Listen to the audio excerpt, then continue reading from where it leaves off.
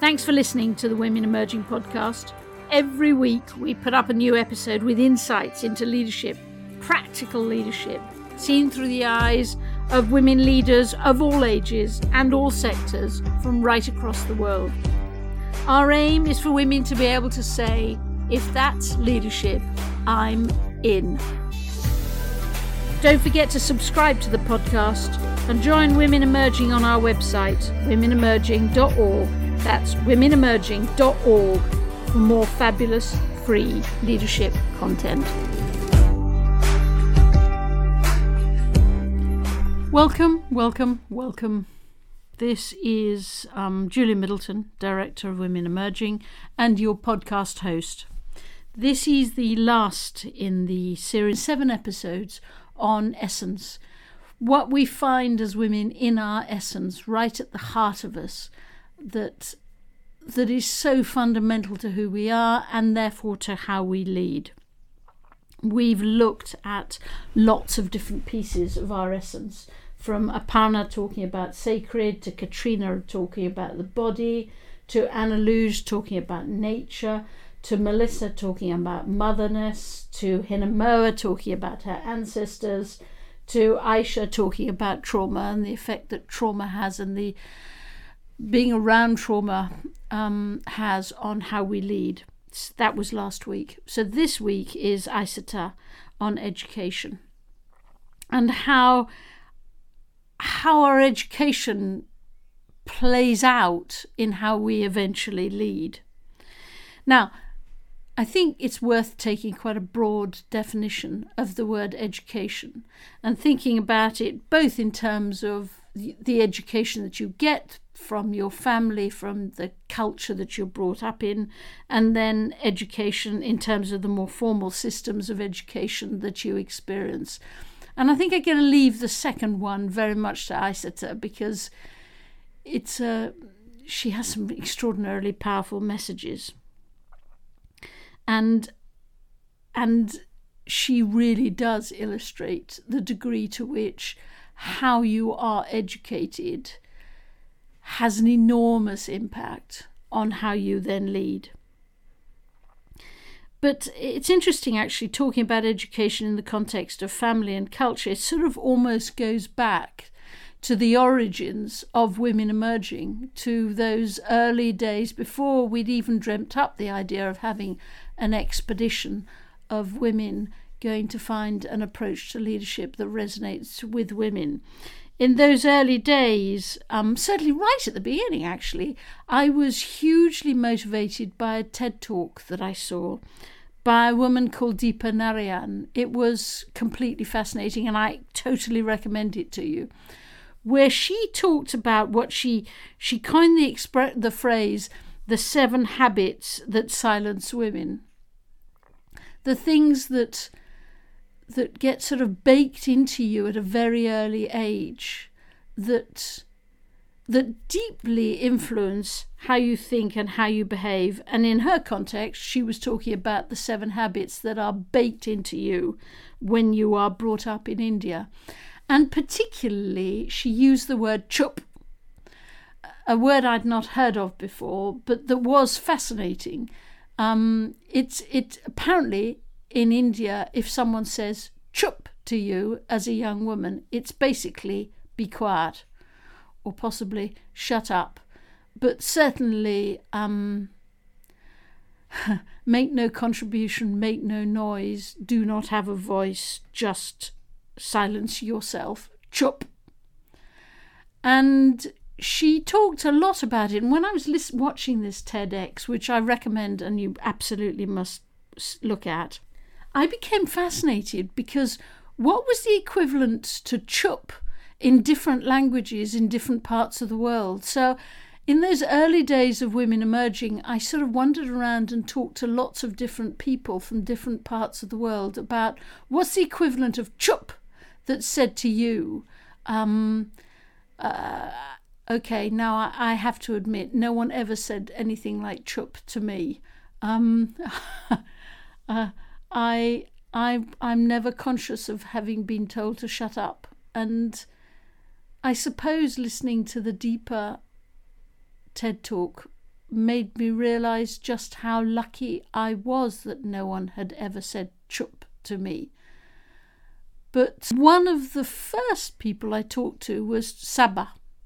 And I'll put links to all of these episodes. But I interviewed Saba in the early days of Women Emerging and said to her, what's the equivalent of chup and does it ring? And she just said, yeah, of course it rings. It rings a big bell. Because in the Arab world, I was just told to hus, hus.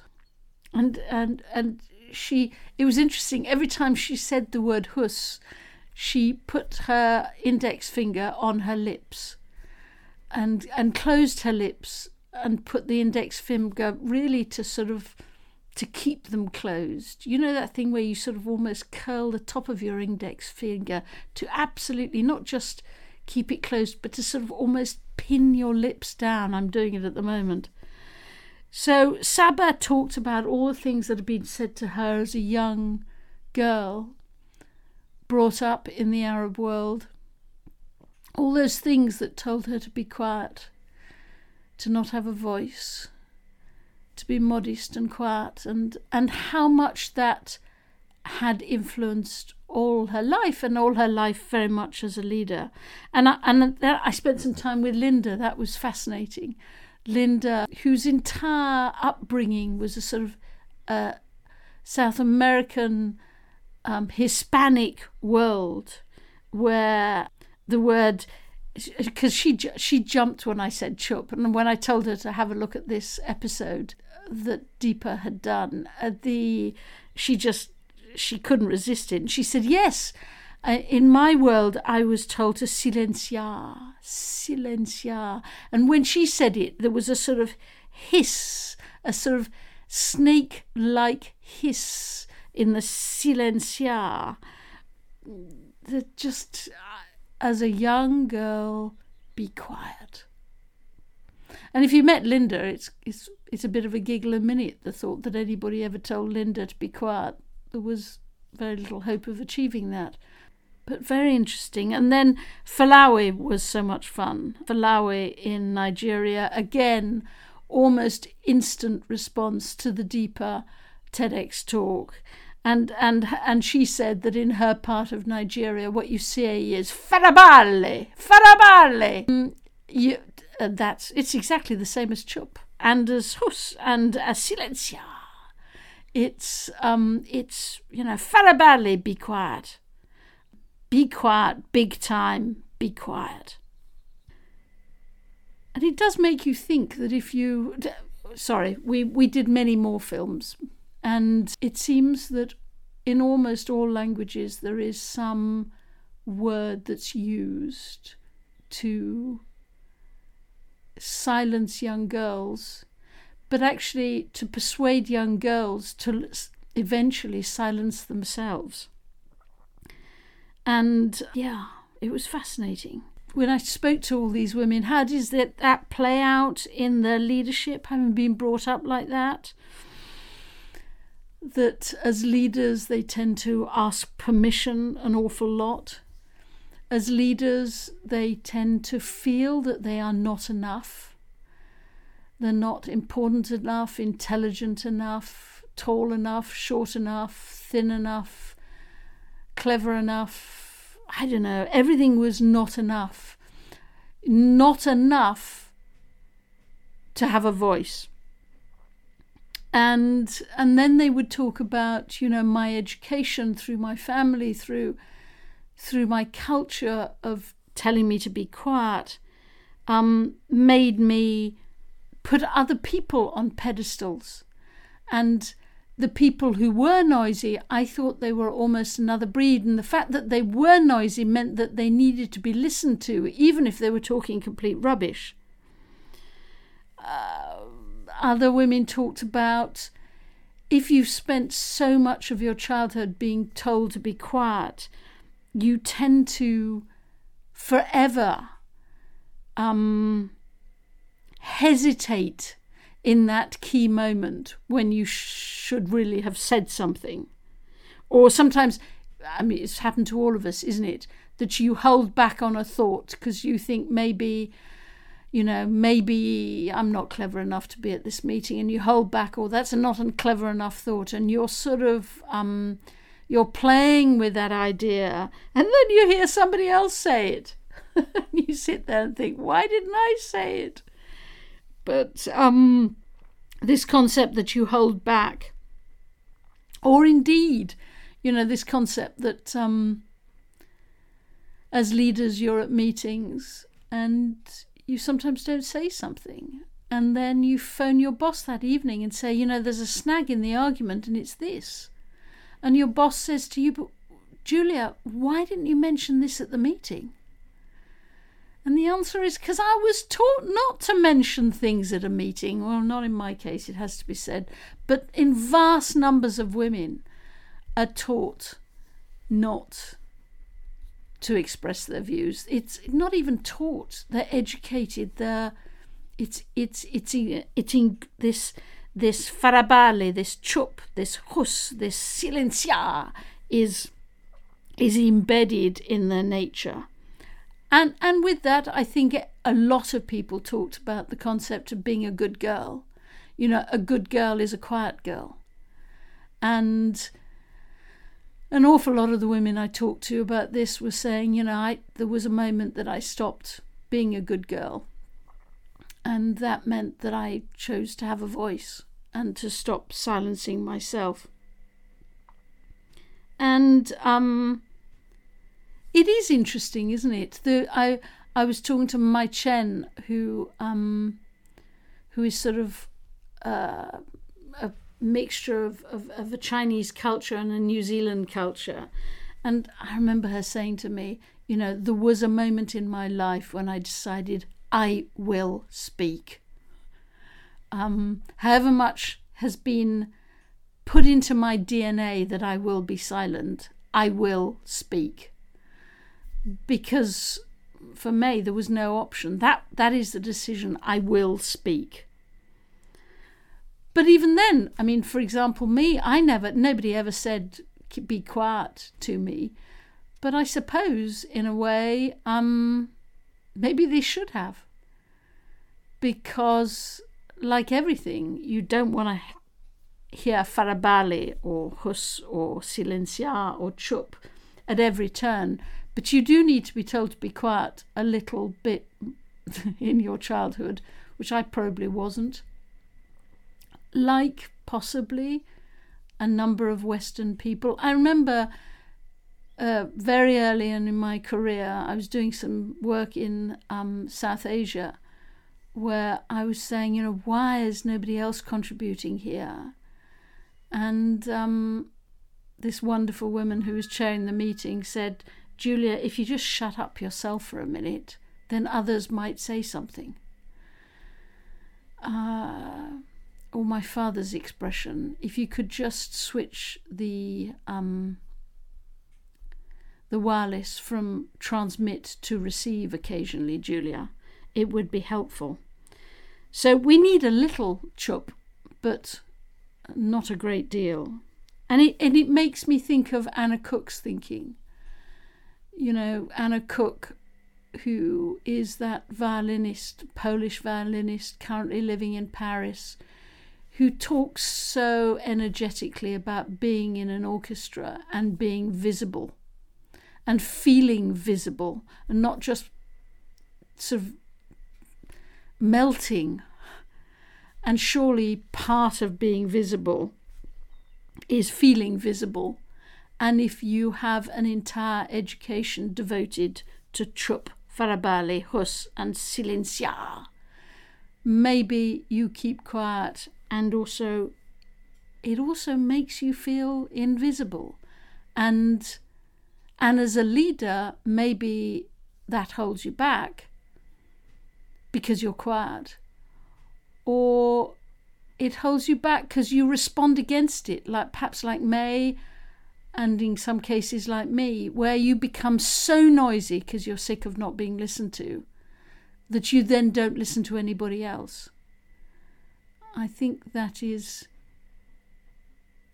really, really interesting. Anyhow, there was a richness in this conversation about what is embedded in us as women. what is embedded in us in our education from our families and our cultures, what is embedded in us that makes us feel invisible, and how that impacts on our leadership. But then you move on to the formal education system. And I think I hand over to Isata at this stage. Even if we're just talking about education within the classroom and not the wider worldwide nurture that you gain from your home, from your environment, from your community, from the people you see around you, what you learn and how you learn it makes a difference in who you become. And I work with mostly women in a rural area who are lowly educated or sometimes not at all, never been in a classroom. And the limits that puts on somebody's life, we talked about confidence earlier on. When I moved to my community and I ran for elected office, if I had never been to school, I wouldn't dare do that. I wouldn't see myself as worthy to represent a people because I would know that I don't know everything I should know. And once you've been in a classroom and you've learned something, you always realize there's more to learn. You realize you don't know everything, but it opens up your world in a way that you're able to learn what you already haven't. You're able to seek new knowledge. You're able to find out about things that you may not have experienced. You can go on the internet, you can read, you can, learn things on your own afterwards because you've already got that basic foundation. But if you've never been able to be in a classroom, you place limits on your life because you realize that you don't know as much as other people. And for women in particular, in these rural settings, it doesn't just limit their economic activity, it limits their mothering, it limits their revenue, it limits what they measure within themselves that they're able to do. Isata, tell me about your own education. I got my foundation in Sierra Leone as primary education, continued in England, up to university. And I did my adulting, quote unquote, in the US, where I first got my, first serious job as an adult. And I believe having moved back full circle, going to Sierra Leone and living and working there now, I bring all of that with me, what I've learned in the classroom and what I've learned outside. And I know my life experiences, what I've been able to see, what I've been exposed to, definitely shows up in how I lead. The most important thing is to be able to recognize that other people's education might limit them in some ways, but to know that intelligence and education is not the same thing. So somebody may not have a formal education, but you realize they still have something to offer in terms of solutions, regardless of how long they've been in the classroom, because you understand the impact of the learning you've had even outside of the classroom. The formal education in the classroom also has its range. So there's the opportunity to be in a classroom, but then it depends who you're in a classroom with. So in Sierra Leone, we have a more instructive way of learning where you're supposed to repeat everything you've been told, and then you become the best student. And the difference I see in my education in England, for example, you're a better student if you're able to challenge everything you've been told. And that kind of opportunity to innovate, that kind of opportunity to be able to find solutions for yourself, enables me to be able to find solutions for other people. So the leadership, I think, in my sense or my form of leadership is very consultative in that manner. So when I show up, I also give people that I work with the opportunity to contribute to anything we're working on. So I think that's how, my education has impacted my leadership. In the fact that I'm able to listen better to everybody that I'm working with. So somebody who may need a little more time to build confidence in themselves because they've had a lifelong instructive educational system where they're supposed to just repeat what the leader says. They're supposed to just agree with what the boss says. They're supposed to agree with what their mother said. You know, we've all had this in the home. In African families, especially, you know, you don't disagree with adults. And it spreads to the schools. You don't disagree with teachers. You know, so to be able to bring out in people who may have had that form of education to say you're allowed to disagree. In fact, we want you to disagree if you think differently, because we are not going to learn from you if you don't tell us your point of view. It takes a while for people who haven't been in an environment where that kind of permission has been granted, where that kind of support system exists. And sometimes I think they're suspicious of that. So I remember when I was in Ministry of Social Welfare as minister, and the first couple of meetings, I think the civil servants at the ministry thought, you know, who is she and which sky did she fall out of? We're not supposed to laugh in meetings. You're supposed to be very serious. You're supposed to be very uptight, and you're supposed to be in charge and tell people what to do. And my take was, I'm here, I'm new. The civil servants who've been there for 10, 12 years, you have to know better than me. Of course you do. Even if it's just institutional memory, you have to have that more than me. So if I don't seek your advice, I'm not going to learn anything. And when you go to a meeting in that way, in Sierra Leone, everybody's suspicious because I'm supposed to be the big, powerful, almighty minister who knows everything. And leadership in Sierra Leone, power in particular, is kind of bullish the way it's practiced. So a consultative leader is somebody you're suspicious of because it must be a trick. And after a couple of meetings, then they realize, okay, maybe, you know, this is genuine, maybe this is her authentic self. And it makes people bloom because then they're free to come to you with ideas. Because in the end, one person cannot have all the solutions. One person does not have all the knowledge. And if you don't allow other people to contribute what they know and what they've learned, it's a disservice to the very challenges that you're trying to work on. So in a way, you're going against all the education that many of the people who work with you have had, and you're really pushing back. To do that, you have to have a lot of confidence, don't you? And maybe that's another element of education. It builds confidence when you're really sure about what you know. And you're sure about what you know, not in an arrogant way to say, this is the only way to do it. I am very sure about how I do things because I know that there are other ways of doing things.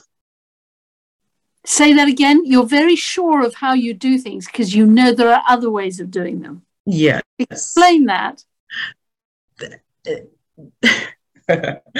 This is how I think education works, how it evolves. You have to evolve as a person in that way to be receptive enough to know that there's always more to learn. But being very sure about the learning you've already received enough to be able to apply it. You have to create the space for people to have their voices heard. And they have to know that they're in a safe space to make mistakes, to proffer solutions, to contribute to a conversation, and not feel as if they're not valued.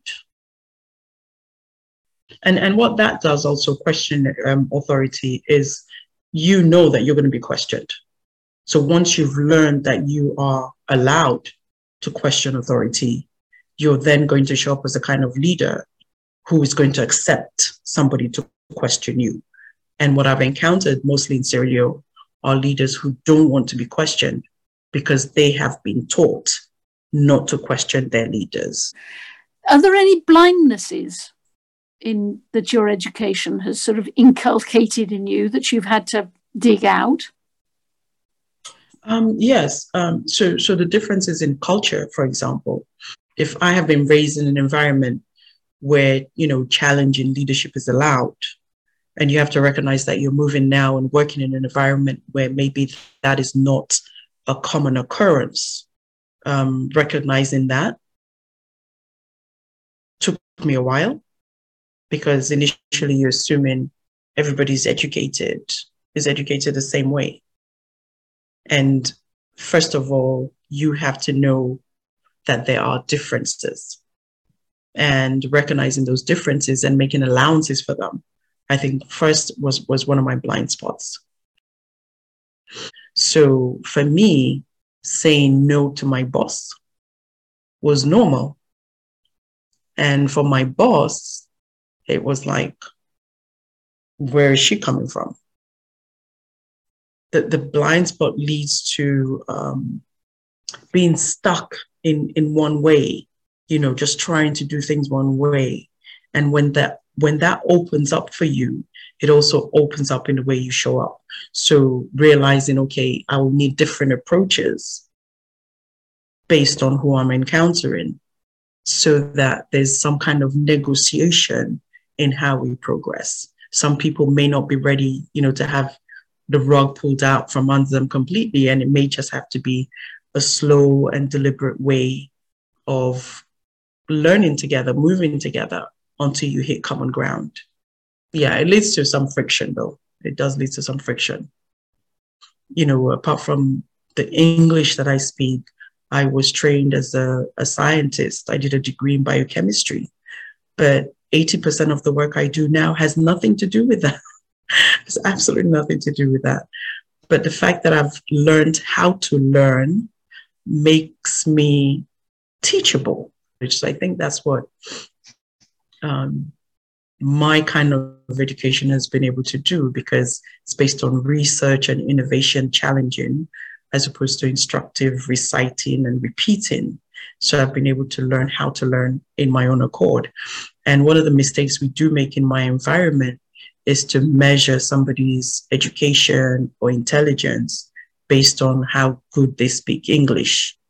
So I speak English very well in Sierra Leone, but I am one of those people who really make sure that we don't use a benchmark, English as a benchmark for intelligence. My grandmother never went to school, but she was the most intelligent person I ever met. And for me, that lesson, that life lesson, is something I take everywhere I go. But it leads to being able to question your current situation, being able to change your current situation, as opposed to being accepting of it. It's really interesting. It brings back a podcast episode we did a few weeks ago with an extraordinary conductor of an orchestra in Poland. And she was saying that one of her biggest challenges is to counter what she calls the feudal mentality, where people in the orchestra were playing their instrument with their hands, but not with their hearts or with their heads, because it was almost an act of rebellion against the country, the institution that they were part of, that they wouldn't give them their heart and their head. But she was saying how hard it is as a leader to try and get beyond being given just the hands. So when you say that, it makes me think, how do you make people or help people who have really had this non-challenging theme all the way through their education? How do you change what has effectively become their DNA? I mean, how do you do it, Isata? You have to listen with your heart. You first listen with your heart, and then they'll give you theirs. Is it as simple as that? Yes. If somebody has been used to all their lives not being listened to, not being heard, their voice is not valued, it's not sought. Somebody's telling you, we don't need to hear what you have to say. You just have to do what we tell you. They move on autopilot. They're going to do what you tell them, not with their heart, because they've been told to do it. Now imagine now you start to listen, they start to speak, and you really can't speak and share without sharing your heart. You can't. If I'm repeating and I'm reciting what you've told me to, I don't need to involve my heart. But if I'm asking and listening in a way that I want to hear you, you can only share you. And once you start to share yourself, your heart is involved. And I think at the heart of all the solutions we're trying to seek as leaders, we're trying to make sure that somebody's creativity is involved, somebody's innovation is involved, somebody's hands for sure, but somebody's heart must be a part of the process for us to really build comprehensive solutions to the challenges of the world. I'm conscious that in my own education, there are some good things, but there are also some things that I've had to sort of dust down and take out. My French education certainly made me quite a rebel. We were I remember age 12, taking the whole class out. Actually, that time was because the head teacher had said we could only have Christmas trees in the main entrance to the school, and we couldn't have a Christmas tree in every single classroom. So we all went on strike and refused to be educated. Your education does weave things into you. What are the things that your education weaved into you, Isata, which you've had to decide to weave out? Before I talk about what I've weaved out, I want to go back to a 12-year-old example as well. So imagine at 12 years old, being able to change your school uniform. Like after that, nothing is impossible. Nothing is impossible. So I imagine if I was a 12-year-old in Sierra Leone, where you have to do as you're told and listen and don't speak and all of that. But as a 12-year-old in London, I was the class rep. And that year, everybody from Form 1, where I was, to sixth form, all of those class reps got together, had a meeting, gave instructions to the school board, and we were able to change our school uniform. And I can't weave that kind of power out of me, because I realize the power of a single person, the power of a single voice. It's really hard not to believe that anything is possible after that. Let's ask that question of somebody who's highly educated. Yeah. Mm-hmm. What's the kinds of things that you would love to sort of weave out of, in quotes, highly educated people? Arrogance that you know everything. The idea that one person can know everything.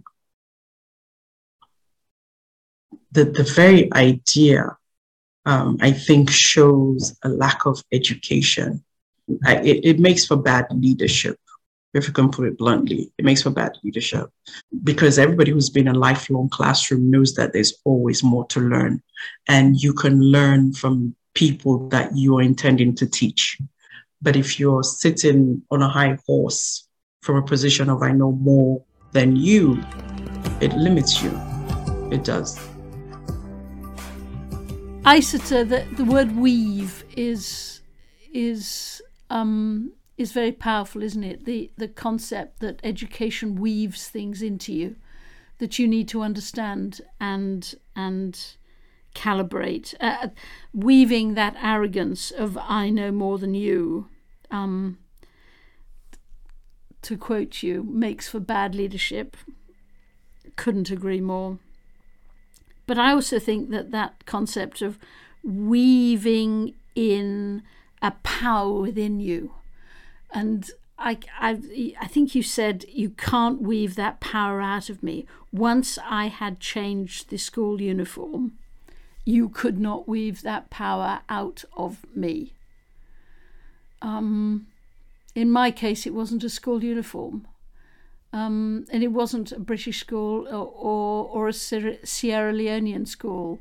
It was a French school. And I remember leading a walkout over a very minor issue at school and being successful.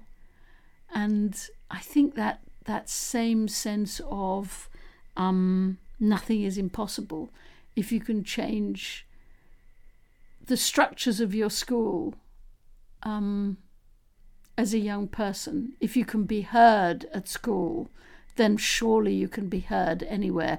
If you can be visible at school, surely you can be visible everywhere. And that surely sets you up to be the kind of leaders that we all want to be. So thank you so much, Isata.